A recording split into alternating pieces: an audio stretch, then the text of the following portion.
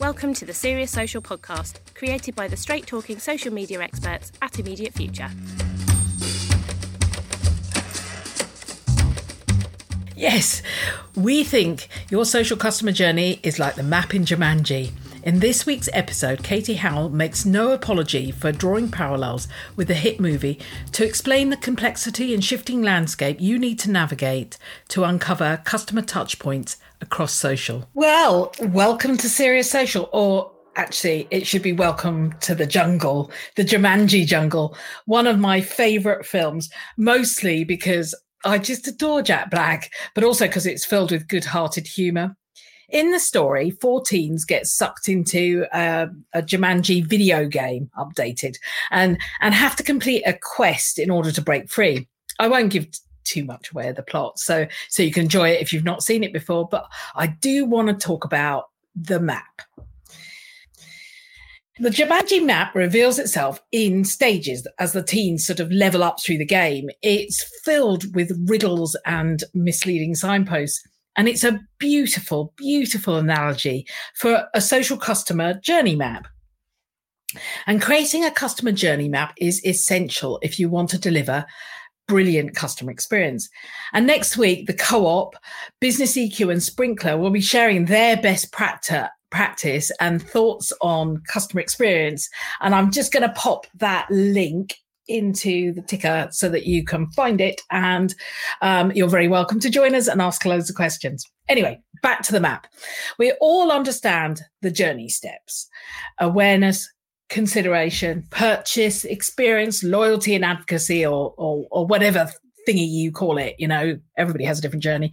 And we get that it can be a funnel or a loop, or realistically a kind of scribbly wandering path to purchase. And the customer journey mapping is a challenge at the best of times because of this. But adding social into the mix, while essential, adds another layer of complexity. And many marketers tend to set up a single touch point of data, usually around last click and conversions. But you need to be smarter these days, because your customers demand it. They want more. I mean, the digital customer cares more about convenience, relevance, and a seamless journey. They want experience, and they are not wedded to where they shop or how they buy. It is the whole relationship with the brand that matters. So consumers expect brands to know what information they need, regardless of where they are and how that interaction takes place. But it isn't just customers that are driving the need to maximize every single touch point. Marketing itself needs to be sharper. Let me explain. Let's just take one element, right? Social advertising. I mean, Facebook and Instagram ad spend is up 60% on last year, and advertising costs on social platforms grew more than 30% across the board. Ad space is more competitive. So you need to fine tune and optimize across the journey if you're going to get to deliver results without continuously upping your budgets to beat bid prices that are escalating as demand rises. The answer is in understanding all the potential interactions and mapping those touch points that a person may have with the brand. That way, marketers can tailor connections, maximize relevance, and build a position that efficiently joins up the journey to deliver better results.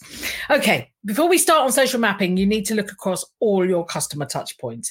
You need to see how social is connected to your TV campaigns, your press, your e-commerce site, your delivery, and the impact it has on search. You need to understand how and why audiences bounce between social and search and your website and your stores and so on.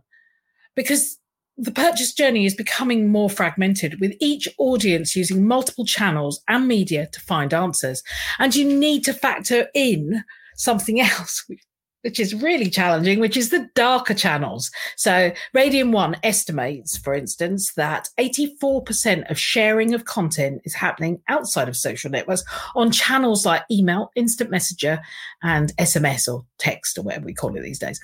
And it's imperative to understand that as a consequence, social is leaky.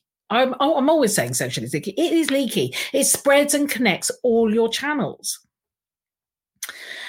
And that means social holds the power Digital Marketing Magazine says that 74% of consumers rely on social media to guide their purchases. And 60% of people say that they interact on social media with brands they buy from.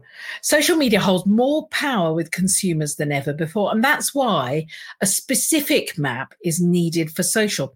It's kind of the fulcrum or the hub. It's kind of where all those comms kind of gravitate to. With the wider map in place, you can now look at your Jumanji-like social map. Jumanji-like, because in order to determine the touch points, you need to work in a way that kind of unravels each section and reveals the clues to the next step. You're on a quest to find out how consumers navigate through and in and out of social and how that impacts the journey. So let's start by dispelling a couple of myths that that we have around social media. One is that social media is one channel or one touch point. It's not. It's a bunch of different channels in different formats, targeting different audiences who have a very clear idea on the purpose of each channel and what it provides to them. So you can't look at them as one big lump. And secondly, that social is only valuable at top of funnel or bottom of funnel. I wanted to say boffle there, but I don't want to use acronyms. In other words, it's only useful for awareness and driving traffic and leads. But actually, that's not true. The Salesforce brought out this latest report, which is the state of marketing, and it clearly shows social is active in consideration, research, and recommendation phases, and all the way through to the other side of purchase with customer reviews, advocacy, retention, and of course, customer care. So how do you create a social map? Before you get into the data, you need to shuffle backwards and take a look at your personas. The reason is that each persona will have a different journey. For instance, parents looking to buy a family car will have very different journeys, intentions, motivations than maybe a newly minted driver buying their first car. In my experience, too many audience personas and segments sit in dusty cupboards, unused, or focus solely on demographic outlines that are too sketchy to differentiate. But in truth, you can't create a map if you don't know where you're going and who you're going with. Every target audience segment has a different path to purchase, so start here. The next and probably the most essential element is the data. So social listening, which goes beyond looking at mentions of your brand or your competitors. Did you know, for instance, that according to Brandwatch, 96% of online conversation is unbranded or brand agnostic research? And for those marketeers just evaluating their followers on their profiles, research shows that 96, nearly all of conversations of the people that discuss brands online don't follow those brands' owned profiles. You need to throw the net a lot wider. You want to uncover the complete picture, understand all the touch points. And to do that, you need to think more social intelligence than monitoring mentions. Look at conversations in your sector. Understand how people talk about your industry, your products, your services. And then blend that social data with insights from market research or your own customer surveys. The wonderful thing about social data is it captures public, unprompted conversations. It lets you kind of delve into the psyche of your audience and see how customers use social to inform their intentions to buy. There is a downside, though, of course. You knew that was coming. The downside is that data is unstructured and it takes time to get into a framework. But once done, there are such insights to be had. Did you know you can plot conversations against the customer journey? We shared the social journey to travel purchase before the pandemic. We were able to identify how on social to optimize booking time. And we found that it really, we could see this really big spike. It wasn't the only spike, but a really big spike in people booking as soon as they'd come back from a holiday. And that was because they were sharing pictures, beginning to dream of what a great time they had. And so they were booking again. Of course, the journey differs by persona, by sector, by product, but you get the gist. You can uncover how your consumer wants to interact with you and the optimum ways to do so. With your map plotted and your data, you can now start to look at where you can affect change. Wait, That Jumanji map has changed. Social platforms evolve quickly. The content trends, the formats and algos shift constantly. Every time a new feature is rolled out, your business has another way to connect with its audience. The platform changes and launches, of course, have impact. I mean, just look at Clubhouse, and it's pushed a real land grab for audio amongst Twitter and Facebook and bloody everybody else, basically. But that isn't what you need to watch when revising your map. It's back to your customer behaviors. That is where you look first. How is it changing the way people are making buying decisions? You need to work that out. So you go back to your data framework from the touch point mapping phase, and you want to hang on to it and keep reviewing it. But that's not enough on social, because you need to keep testing. And actually, part of understanding your journey is a continuous test and learn. And it means you don't have to go back to the drawing board every time something changes. Instead, the rhythm of trialing becomes a way of keeping a close eye on behaviors and being ready to leap on changes or even make little weeny incremental changes. So with your audience journey mapped and the rhythm in place and keeping it fresh and flexible around channels, what else is there? Well, I mentioned before about how leaky social is, and I said you should map the wider journey first. That's because so often the next step in the journey from social is broken. For example, you see posts about a great pair of shoes. That would be me. And you click, you're kind of inspired to click and buy more or learn more. And you leave Facebook or Twitter or wherever it is you saw them, and you land on the homepage where I've now got to search for the shoes.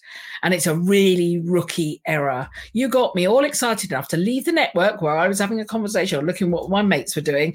And you've now made me jump on a site where I've got to now work hard to find what I want. And guess what I do? I swipe back to the social network and forget all about you. And that is, I see it all the time. Part of the planning will help you identify these critical touch points. It could be integrating your PPC strategy with social to ensure people who are inspired on social will then go and find you on Google quickly. Or is it smarts to connect up your marketing with your customer service to build consistency in your experience, or find a request on or send out a request on email for social reviews so you can trigger action that you know has impact. Identify those buying stages that need attention, where they go and what they do once in social. And that also means that people may stay in social, and increasingly the social platforms are encouraging this because they want you to stay there and make a purchase in channel, in feed.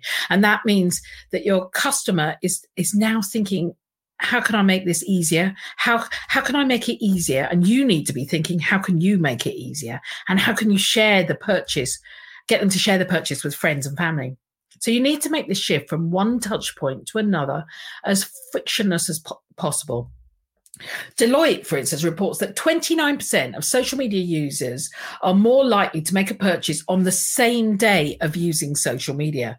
That means that once they see a product, they click and they buy. That's quick. You need to make it easy because you don't want them to go away and go, I'll do that another day. The report also says consumers who are influenced by social media are 4 times more likely to spend more on purchases. Now, if that's the case, should it be that the landing page they end up on helps them increase their basket size? So there's every reason then to get granular with each element. These are the holes in your map that prevent your customer from moving into purchase and then onto post-purchase stages. So the aim of your social customer journey map is to enable you to create an experience that captures attention in all the right places, builds relationships, and moves your customer ever closer towards the end goal. Now, if you knit that together, that map with emotions and behaviors and trends, you're able to then define and design your customer experience. So that's what we'll be talking about next week. I'm just going to throw the notes up in comments so that you can see where you can sign up for. They are. So you can see where you can sign up if you want to come and join myself, the Co-op, Business EQ and Sprinkler, while we talk about how you take this map into that world of customer experience. I really hope that was helpful. Mapping is complex and challenging, and there's no way you can explain it in 15 minutes. But you can Jumanji that journey by looking at the data, building in flex for the change, and ensuring that your journey connects and joins up with your wider marketing efforts. Have an absolutely cracking weekend, and we'll be back next week with another Serious Social. Thanks. If you're after more know-how to break the social boring, subscribe now and check out the show notes for links to our website and social profiles.